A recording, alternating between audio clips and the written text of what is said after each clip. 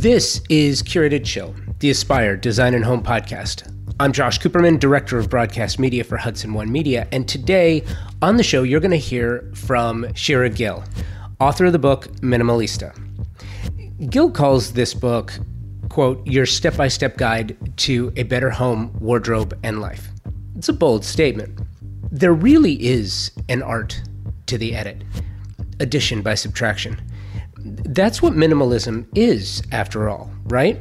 When done properly, minimalism is the art of living with less, but that doesn't mean living without. Living with less can provide a sense of freedom that's lost sometimes by having too much stuff. Minimalism is actually an art form, literally. Started post-World War II. That art form transitioned, as many do, into a philosophy.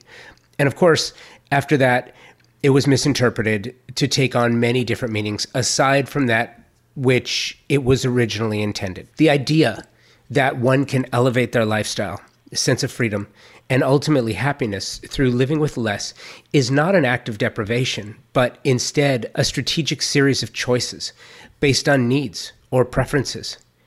And for more about that, we're going to speak with Shira Gill, author of Minimalista, right after this.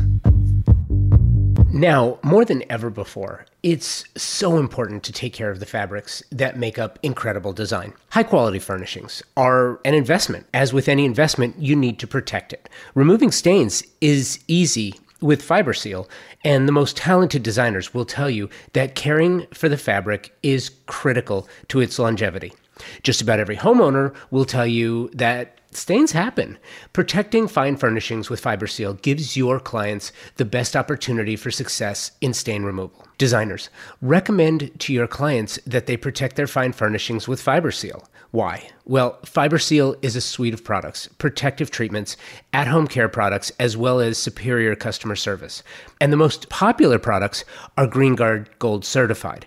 Each treatment comes with superior service from a company dedicated to protecting your fine fabrics, carpets, and rugs from stains and environmental factors that damage fine textiles.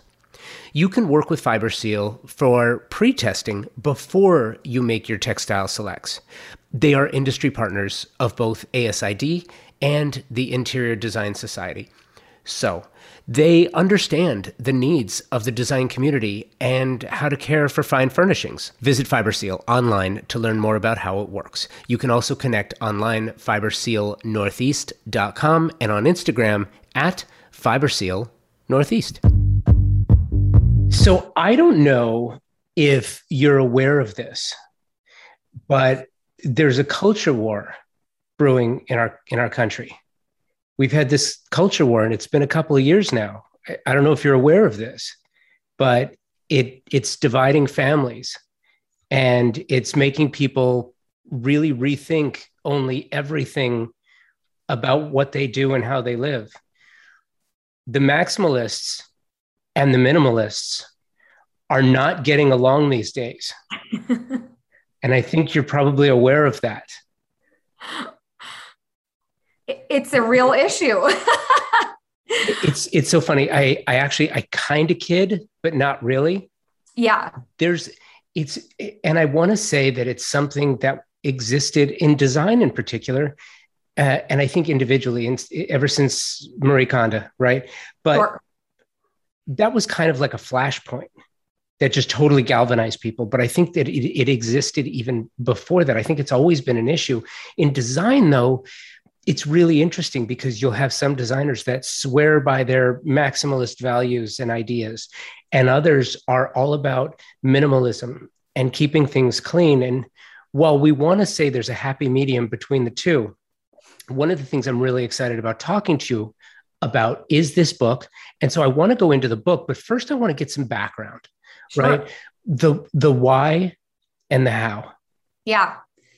Yeah. So, I mean, I grew up in the San Francisco Bay Area with kind of hippie parents who were all about, community and contribution, and were actually kind of anti-materialist.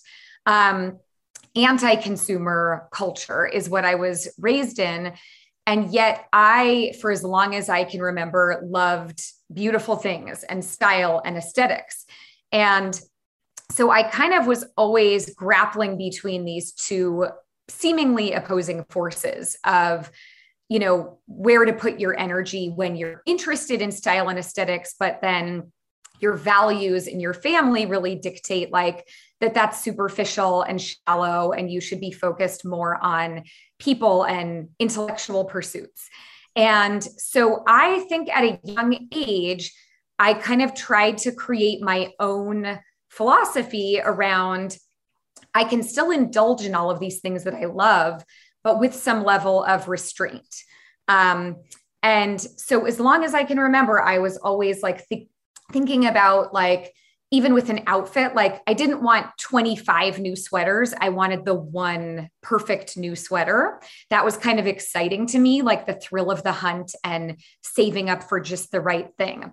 So that, it kind of started really young. And I think also, I grew up an only child in a family that there was a lot of fighting and there was divorce, and I had joint custody between my parents, and I traveled back and forth every other day. And so I was sort of like toting stuff back and forth. And so stuff became very oppressive to me at an early age as well. And I guess the other kind of important thing to note is both of my parents, what they did have in common was a love of travel. And both of them had left their own dysfunctional families very young to go travel the world. My mom lived in Israel. My dad lived in Nigeria. And I grew up with these tales of travel and excitement and adventure and like, get out and see the world. And so I started saving up to travel when I was a teenager, and started traveling at the age of 16 every chance I could get. And so I've lived in 25 different places in my life by choice.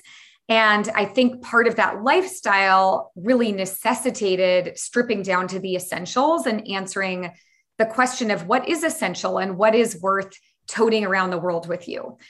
So that was always very interesting to me. So when did you turn that love and passion into a business? Yeah, it took a long time. And I think I'm still somewhat stunned. I've been in my career as a professional organizer and life coach and stylist for 12 years now. But I spent most of my career as an actor in the theater. And it was only when I decided to have a family in my late 20s, I decided to get married and had this dream of having a family, and realized the life of being an actor and traveling, every month to a new city and working nights and weekends probably wasn't going to go so well. And so I kind of made this painstaking decision to leave the theater, which was all I had known. I had acted since I was a little girl and was honestly quite lost. And for a few years worked in event planning and catering because I loved food and throwing parties. But I got laid off when I was 8 months pregnant with my first daughter. And so I was home with a new baby. I had no career. I knew I wasn't going to be an actor. I knew I didn't want to go back to party planning. And honestly, I just felt completely at a crossroads. Like, I don't know who I am. I was 32. I don't know what to do, how to contribute. And it was really a number of close friends who said to me, you know how you're always coming over and kind of rearranging the furniture and helping me clean out my closet? I think people need help with this. And so I'm home with a baby, questioning my life. And my friends are telling me, you should just go help strangers declutter and get organized. And this was pre-condo. I had no idea that this was an actual career.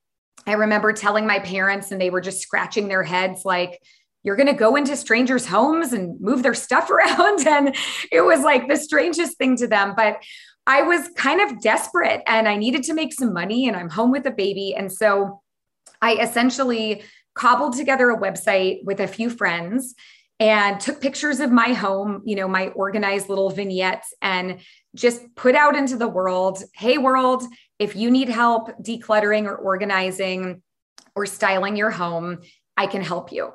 And that is how my business was born. Just locally in the Bay Area, I started getting phone calls, and then those led to referrals, and then that led to press. And, fast forward 12 years later, I sort of stumbled into this amazing career. Which is fantastic. I think, I want your take on something. I feel like the idea of minimalism isn't a practice, but a philosophy.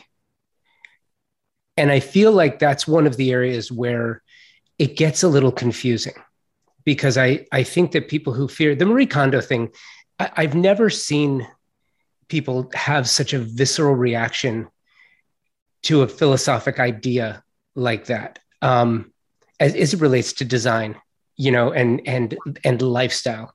I mean, it was visceral, and she got, either you love her or you hate her, but very few people are in the middle ground. And I think I understand why. I think it's because for someone to come in and tell you, well, you can only have this many of that, or this number of that, and if you don't pick it up, we all have things in our closets that we haven't worn in a year or 5 years or 10 years, but we're still not ready to get rid of them. For any number of reasons. And I feel like it kind of goes, we're seeing this development by generation. So the boomer consumerism, we'll call it boomerism for right now. Mm-hmm. Just this, I'm making, after World War II, I'm making money, I'm buying things, and I'm accumulating things. And there didn't seem to be a lot of direction, through the 70s and 1980s about the type of things that were being accumulated. So then you've got Gen X. Gen X was highly focused, and they were kind of like the ones to say, I want to live a collector's lifestyle. So there was still an accumulation, but it was siloed and specific. Mm-hmm. Then you have millennials who are kind of like, I don't want anything. I'm just going to, and it's the bad rap is the parents' basement thing, right? Where, they're living in their parents' basement. But the idea behind millennials and collecting stuff and consumerism and buying things, they would spend all their money on one thing, whether it was that new pair of Yeezys, or whether it was a watch or a car or a really expensive, Roche-Bobois Mahjong sectional, because that's what made them happy. It was one thing. And then they would surround the rest with, lesser quality goods. Let's just say that. I'm curious if you've seen the same thing, and how you cover the ideas in the book, and sort of how you structure. It's very easy to tell people, oh, just get rid of stuff. Right. But it's the art is in the nuance, right?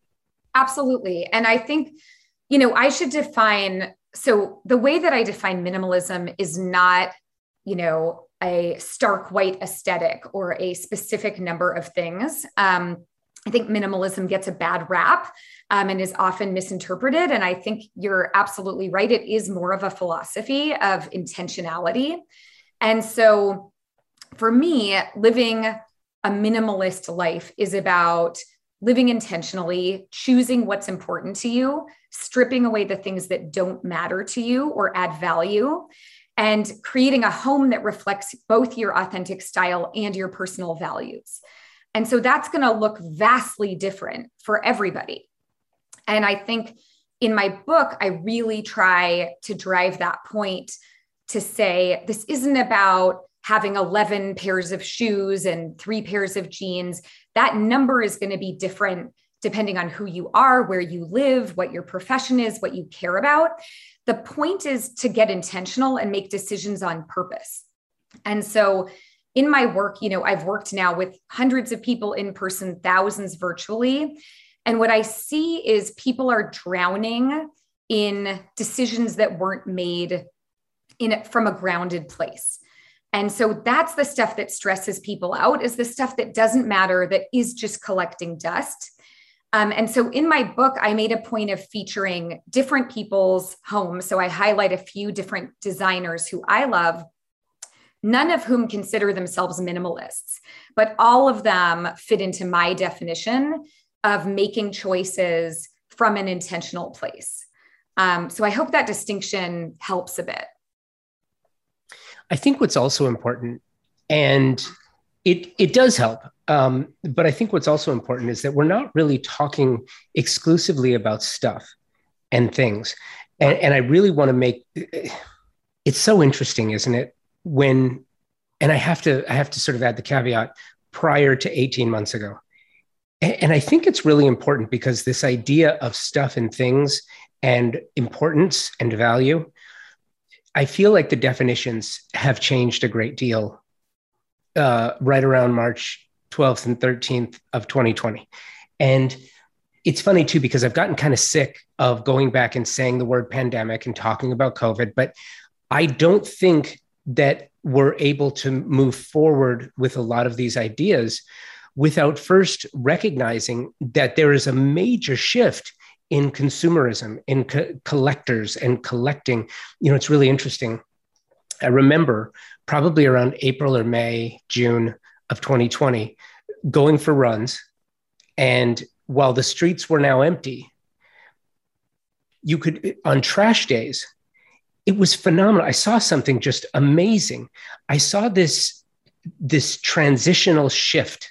Started running April, my runs in April, May, going through the neighborhood early in the morning to see all the trash cans that were put out on trash day and to see so many more things that were put out with the trash, right?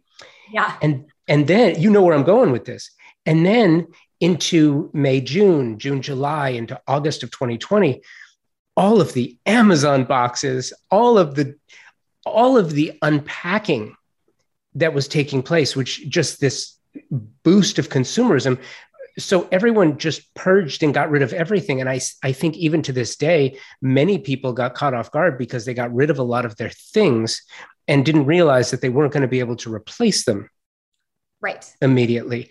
So I think it forced a shifted mindset as it relates to the idea of minimalism, some by choice, others, you just mistimed it. Yeah. But it still forced the idea. And I'm curious, I don't know if you address it in the book specifically, but I love how you talk about things and stuff and possessions, but there's also the idea of changing the mindset first. I feel like we're on the precipice, or maybe we're at the beginning stages of something that is a wholesale change in the way we think about things generationally.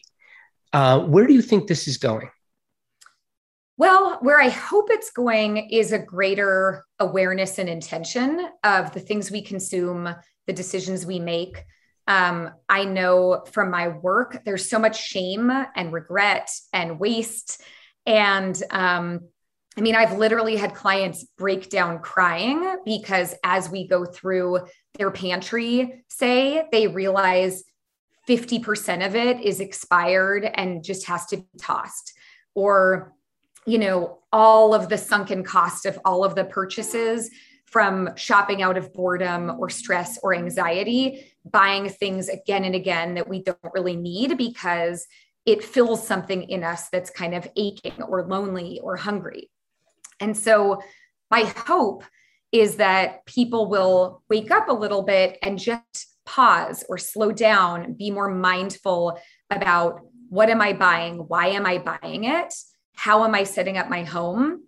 What do I care about? And does my home actually reflect those things and support those things? Or is my home another source of stress in my life? And my mission really is to help people identify who are you and what do you care about? What matters? And then let's focus on those things that matter and let go of the things that don't, both so that we can have a more sustainable world, but also so that you can enjoy your home and life on the day to day. I've seen so much pain caused by excess. I've seen kind of across the board with just normal, professional, hardworking families that feel like, I don't know how I got here.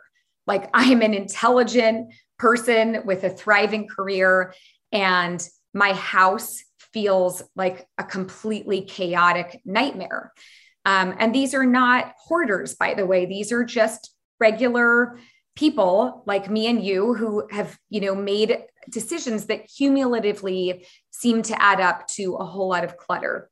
And so to answer your question, my hope is just that people will be able to slow down and be more mindful so that they can enjoy their lives more and they can save more money and have more time and energy and resources for those things that do matter, which is different for everybody. Break it down for me as you see it, as the order of importance. And I preface the thought with this, in advance of our conversation, I was thinking about it because I have recently gone through quite a bit. And one of the things that is just so amazing and fun, going through things, culling things down to take what you have and make it more of a curated collection, even no matter what it is. For me, it's always about the concert t-shirts, right? Oh yeah, that's a big one. It is a big one. And I think that's one of those things where it's like, it can so expose someone and explain, like, if you have a Rolling Stones Voodoo Lounge concert shirt, that is the epitome of cool and always will be. Yeah. Same time frame. If you have a Milli Vanilli concert shirt, you might not garner as much respect. Now, it's gone through phases. Yeah. You know what I mean? Don't knock Milli Vanilli. No, I'm not. Absolutely not. But I think the idea is it all comes down to quality and it comes down to preference. When you get to other things like furnishings, which is really important, design, if you're an architect, you're designing for 50, 100, 150, 200 years. You're not looking at the intermittent daily, weekly, monthly spikes, right? Right. If you're a designer, you have to take into account trends. Mm-hmm. And I think that we went through this phase of, so heavily influenced by fast fashion, and fast fashion affected everything else. It affected design. And design for a while, I think there's still a lot of brands that try to speak to that, get the color, the color of the year is something that has always bugged me because, you don't change your colors every year. It's not feasible. It's not realistic. Right. But there's some people that take that as a literal idea. Right. And it's back to the idea of the concert shirt. Would you buy the $35 concert shirt? Will you wear it in a year? Will you wear it in 5? Will you wear it in 20? And I think there's a thought process. I wanted to know, sort of, give me your rules for the thought process. Yeah. Well, and I will say, I think concert t-shirts tend to be one of the things that people hang on to for dear life. And I've thought about it a lot. Like, what is that? Because I'm a person, I don't own any concert t-shirts, but I love music. But I know, not one. But I love music. And I think, I am less attached to stuff as a form of defining my identity, I think. And so I think when somebody has such a strong pull towards something and I can't let go of it, to me, it's representative of, they have a connection that for them is symbolic of who they are, who they were at one time, or who they want to be. And they feel like it's so embedded in this object that if they let go of the object, it's all going to kind of poof. And so I don't believe that. I do believe stuff has energy and can have meaning. But for me, like, most of my memories are in my head and my heart and sometimes photographs. But, I live in the Bay Area, so we deal with fires a lot, especially now. And so I've had to really think hard about, like, what are the things I would take in a fire? What are the things that for me have so much value and meaning that I would be devastated if they were gone? And there aren't that many things. Like, for me, I lost my father 9 years ago. I have a few things of his that are really precious and irreplaceable. Aside from that, and like some photos and some letters, to me, stuff is just stuff. And so a lot of the coaching I do with my clients is, hey, if that concert t-shirt is precious to you and you love it and you either want to wear it or display it or frame it or just hang on to it, go for it. Like, that is your prerogative. Just make sure it's worth the space that it takes up in your home. So for me, that's the big deciding factor is it meaningful and important to you now? And is it worth the real estate it takes up in your home to store it, to clean it, to maintain it? And if so, by all means, like, that's the only rule, is it's got to make sense for you, and you have to want to, like, I think we all have a certain amount of real estate. I happen to be in a smaller home, so I have more boundaries. But I think even in a bigger home, every single thing you own takes up energy, mental energy. You have to clean it, maintain it, organize it, display it. And so for me, the question is just, is it worth it? And I think each person needs to make that decision. I'm not going to say, I'm wrestling this concert t-shirt out of your hands because I don't think it's worth it. But I just want people to make sure they feel like it's worth the cost. Explain the rule of one, because I think that's a great transition from what you were just talking about. Yeah. So I came up with the rule of one after years and years of losing my sunglasses and my umbrellas. Those are like the most commonly. And so I would just buy these kind of cheapo disposable sunglasses and umbrellas, and they were a dime a dozen, and I lost them constantly. And so I'm buying them and losing them. And it was this ridiculous cycle. And one day my brother said to me, he happens to be a minimalist too. He said, well, why don't you follow your own advice and invest in fewer, better things so you care about it and you track it more? And so I thought, okay, I'm going to challenge myself. I'm going to have one umbrella that's really nice and high quality and good design, one pair of sunglasses. And since I made that decision, that was over 10 years ago, I haven't lost my umbrella or my pair of sunglasses. I've done the same thing with a wallet. I used to have a bunch of wallets and rotate them. Now I have one really nice wallet.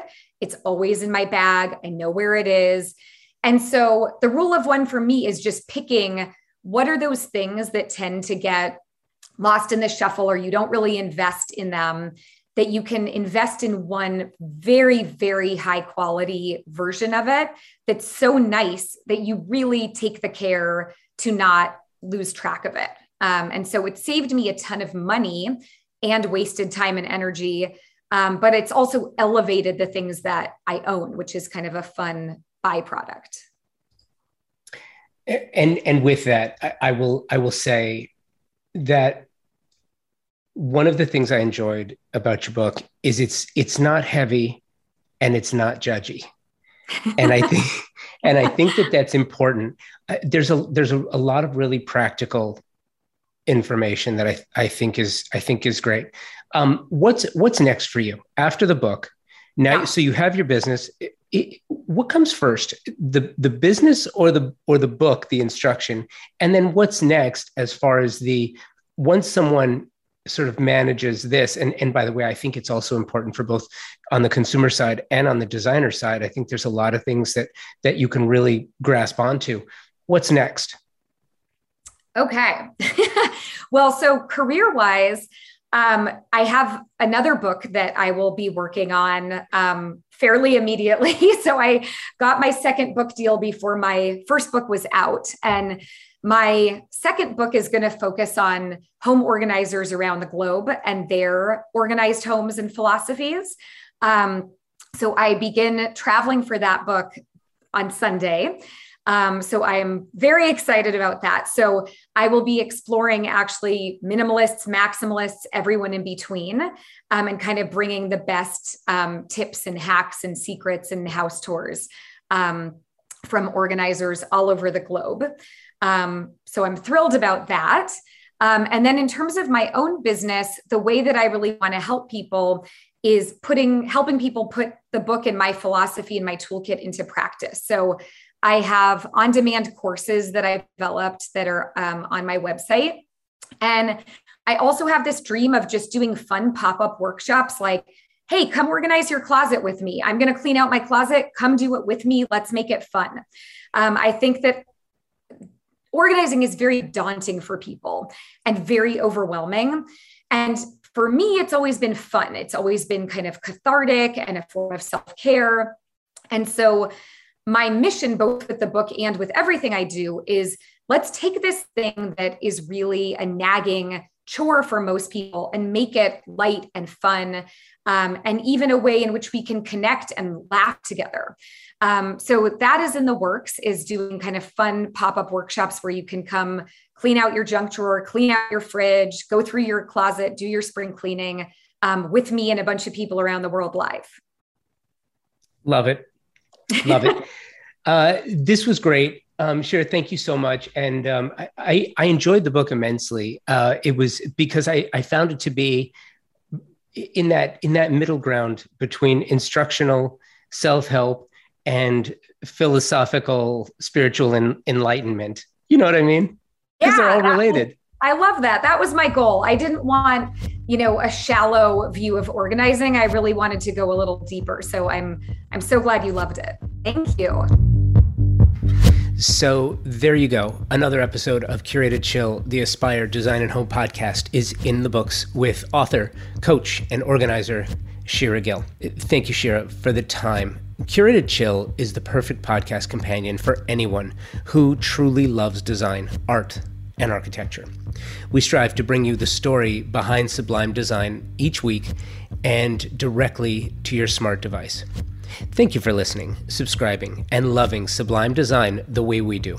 For more great stories about design, art, and living well, listen, subscribe, and come back to chill.